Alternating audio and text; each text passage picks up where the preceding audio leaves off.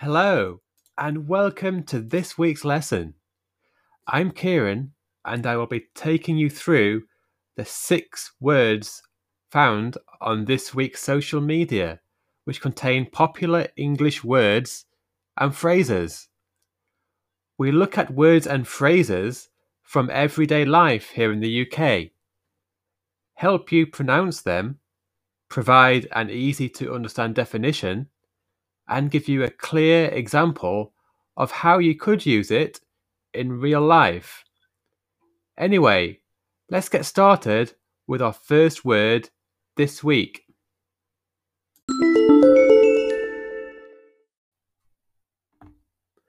The first word we have for you this week is that of footfall.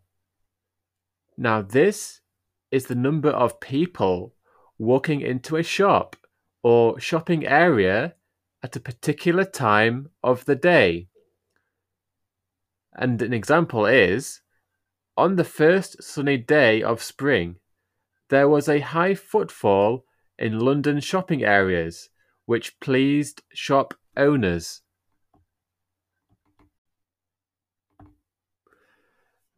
The second word we have for you this week is dilemma. This is a time when a very difficult decision needs to be taken, usually between two important choices. An example of this is when the woman wanted to eat just one of the buns, but the dilemma was which one would taste better.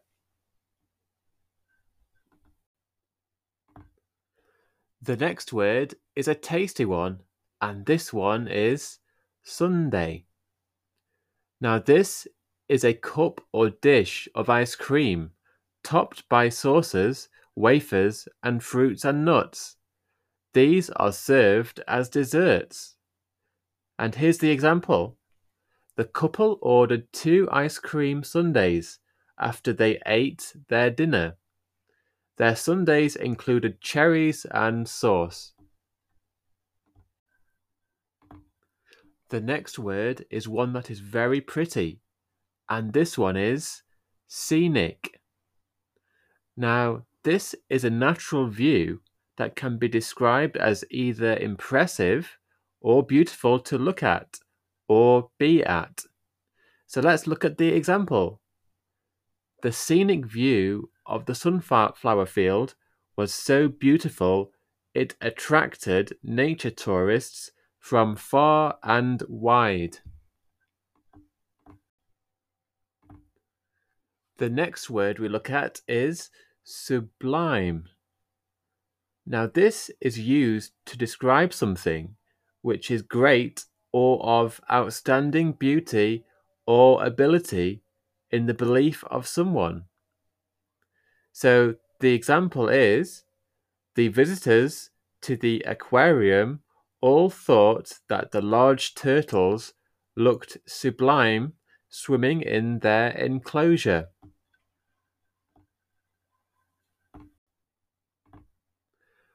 Our final word for this week is an emotional one, and that is bond. So this is a close connection between people and or animals who share the same feelings for each other. An example is, the man and the dog had shared a strong bond together since the man first took his dog home 10 years ago.